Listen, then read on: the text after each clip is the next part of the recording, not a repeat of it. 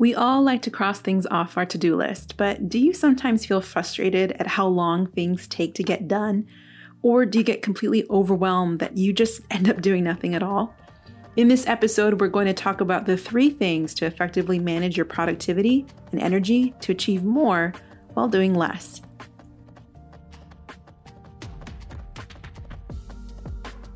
Welcome to the More Than Worthy podcast. My name is Tatiana Spears. I'm a wife, mama, and proud owner of an overworked Nespresso machine. I love to learn, but I just couldn't find many resources that integrated my passion for business and faith. So I decided to make my own. The More Than Worthy podcast is a place for ambitious, faith-filled people like you to experience their fullest potential in work and life. I'm sharing insights from my more than 10 years of corporate experience and over 20 years of growing in my faith. I may not have all the answers, but I promise to learn, grow, and laugh with you along the way. Each episode will help you take immediate action on practical insights to grow your business, advance your career, build authentic relationships, and fuel your faith, because you are more than worthy to experience a life you love.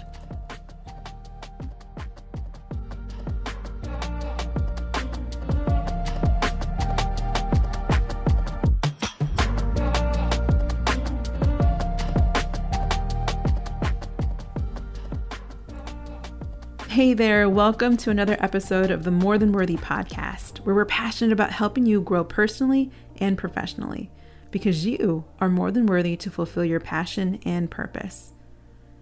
If you're new here, I want to welcome you to our community of people who love to grow in their career, relationships, and faith. We release a new episode every Monday, so be sure you're subscribed and enable notifications so you never miss an episode. We're going to cover a lot of content in a short amount of time, so be sure to snag our detailed episode notes at morethanworthypodcast.com. For those of you who have been sharing this resource on social media, I just want to say thank you so much. Your support truly means the world to me. And if this or another episode makes a positive impact on your life, I want to invite you to leave a review wherever you are listening to this podcast. It helps others find this resource so they too can experience positive growth. Today, what I want to talk to you about is managing your energy and productivity. You know, time is the only resource that we don't get back. So wouldn't you want to spend it wisely, doing more of the things that matter and less of the things that don't? Our days are filled with a seemingly endless amount of tasks to get done. Emails, reports, laundry, you name it. Somehow we think that if we could work a bit faster, we'd be okay. But trying to do more with our time and squander any time saved by cramming even more things into our already overflowing schedules, finding a quicker way to write our daily emails, for instance, just means we'll start preparing tomorrow's emails sooner. Your current understanding about productivity may be holding you back. You don't need to get more done. You need to focus your attention on getting impactful things done at the right time and with optimal energy.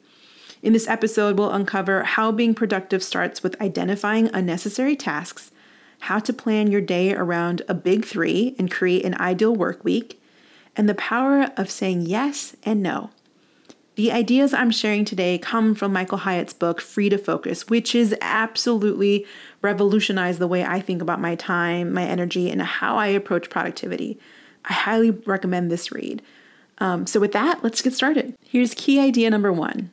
Being productive means identifying unnecessary tasks. Effective productivity should give you more time for rest and to recharge, making you more focused and efficient. But how can you really achieve this? Well, the first step to doing this is to cut the non-essential tasks in your workday. Doing less to be more productive may seem strange, but it is the most important secret to efficiency. Productivity isn't about doing more of everything, it's about doing more of the right things. This means identifying key tasks to focus on and trimming away everything else. In his book, Michael Hyatt talks about evaluating your most common tasks and evaluating your passion and proficiency for each of those tasks. This exercise will help you find the best ones, or really the best tasks to really cut out. For example, I have a great appreciation for design, but I'm not really passionate or really proficient as a graphic designer. It takes an enormous amount of energy for me to design something from scratch. While I might enjoy aspects of it, it is draining. What that means for me is that I need to outsource my graphic design needs at work or even in my own business or have templates designed so it's quick edit on my part. This gives me room to complete tasks that I'm really passionate and proficient in, like writing.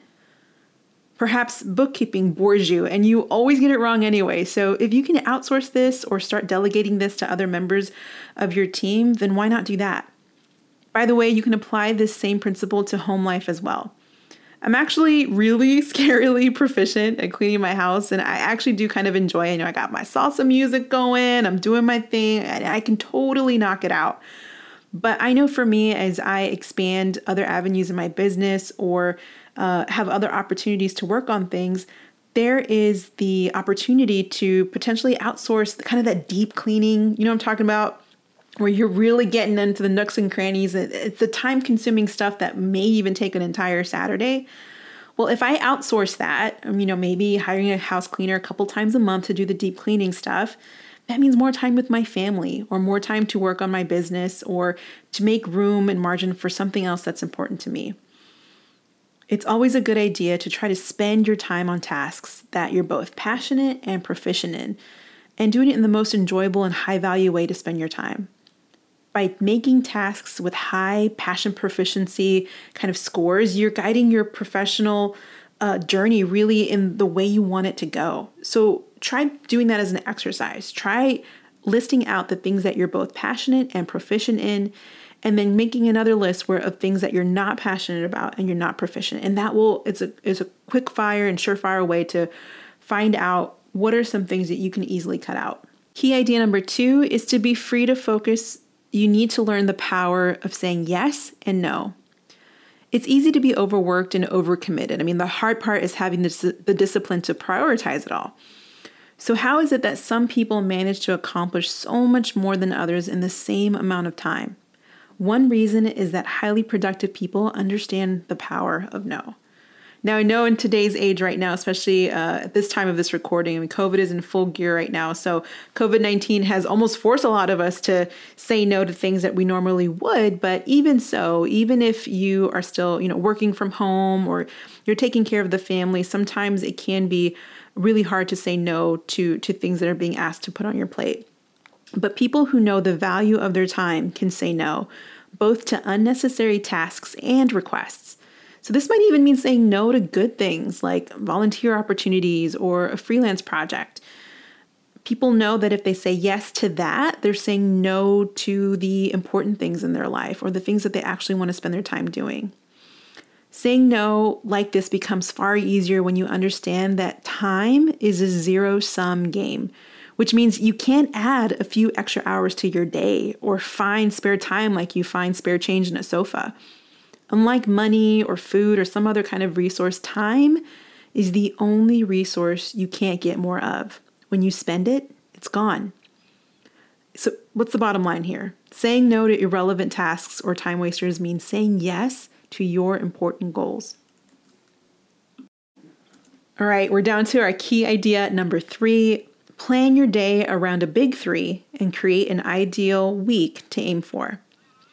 Whether you're running an organization or running your home, there is power in planning your day. Plan your day really around a big 3. 3 tasks that you must accomplish or move forward on during that day. These could be your priorities or anything else you want, and then anything else you achieve on top of that is really a bonus. So the advantage of this system is that it forces you to prioritize your objectives. Another great way to boost productivity is by having an ideal week mapped out. Start with a blank week planner and design your perfect week. So what would your ideal week look like? For me, I've used different tools to help me with this. The Full Focus Planner is a great tool and resource, also designed by Michael Hyatt.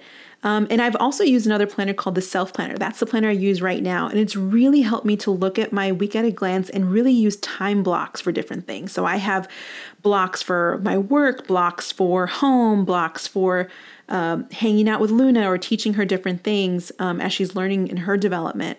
And it just helps me to block out my time for the things that matter to me. So for example, I schedule all of my meetings on Tuesdays and Thursdays. So And that leaves Mondays and Wednesdays to really reserve for my deep work, the stuff that's going to require that kind of creativity or more of that depth to actually get work done, because I do not want my life to be a meeting. So anytime someone asks me, hey, when would you be free to meet?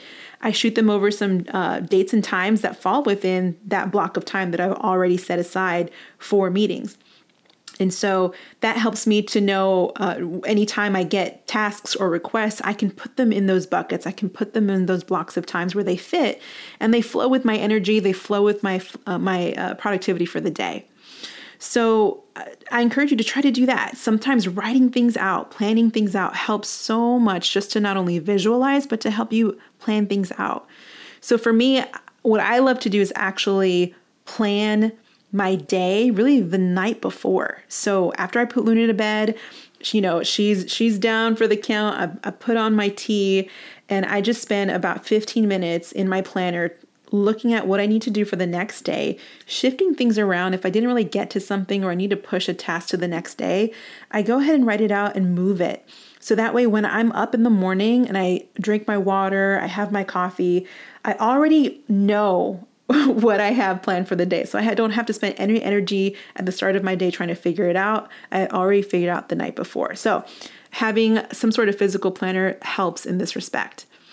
And obviously life isn't perfect. When we have a clear picture of our mind, what our ideal week looks like, it may not flow that way, but you made the effort and the intention to work towards that.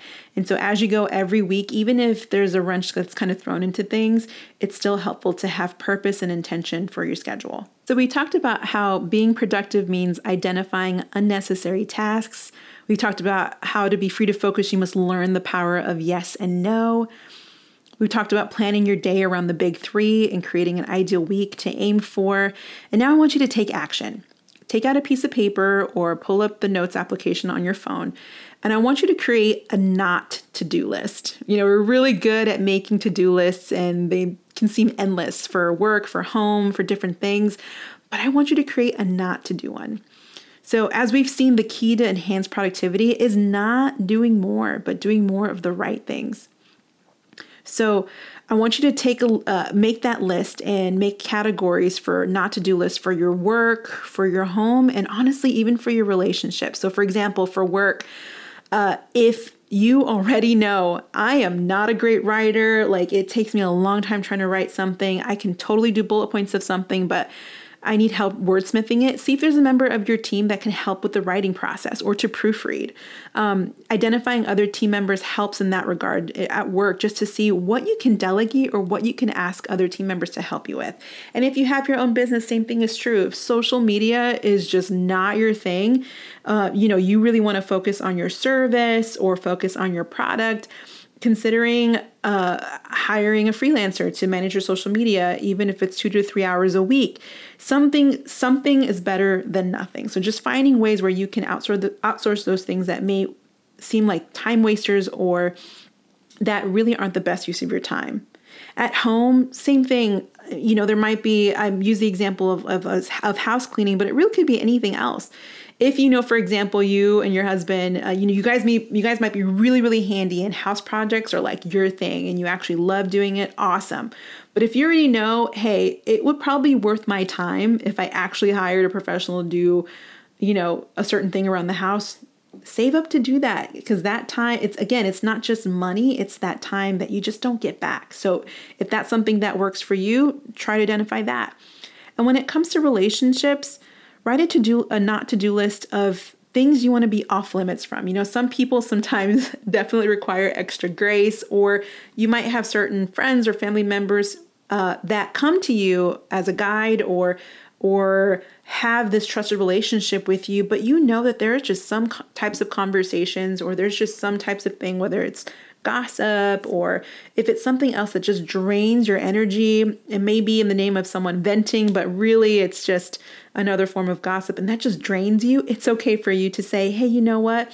I so appreciate you trusting me with this kind of conversation, but honestly, I don't think it really serves us in this conversation to talk about this. Can you catch me up about your day, or, what are some other things that you're doing? Changing the subject at that point to be able to limit conversations that really drain your energy.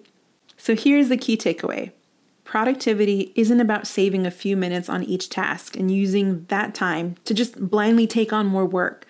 We need to be smarter about which tasks we choose to focus on, ensuring that these are high-value jobs that most benefit our business or our home or our family life. If we are more discerning about what we undertake and combine this with high-quality rest and recovery, we set ourselves up for a highly productive day and life. And as long as we can negotiate that minefield that is the distractions that surround us, whether it be social media or impromptu calls or, kids who have pent up energy, it's important to be mindful and intentional about how your day can best serve you and the goals that you have for your life. Remember, you are more than worthy to experience a life you love.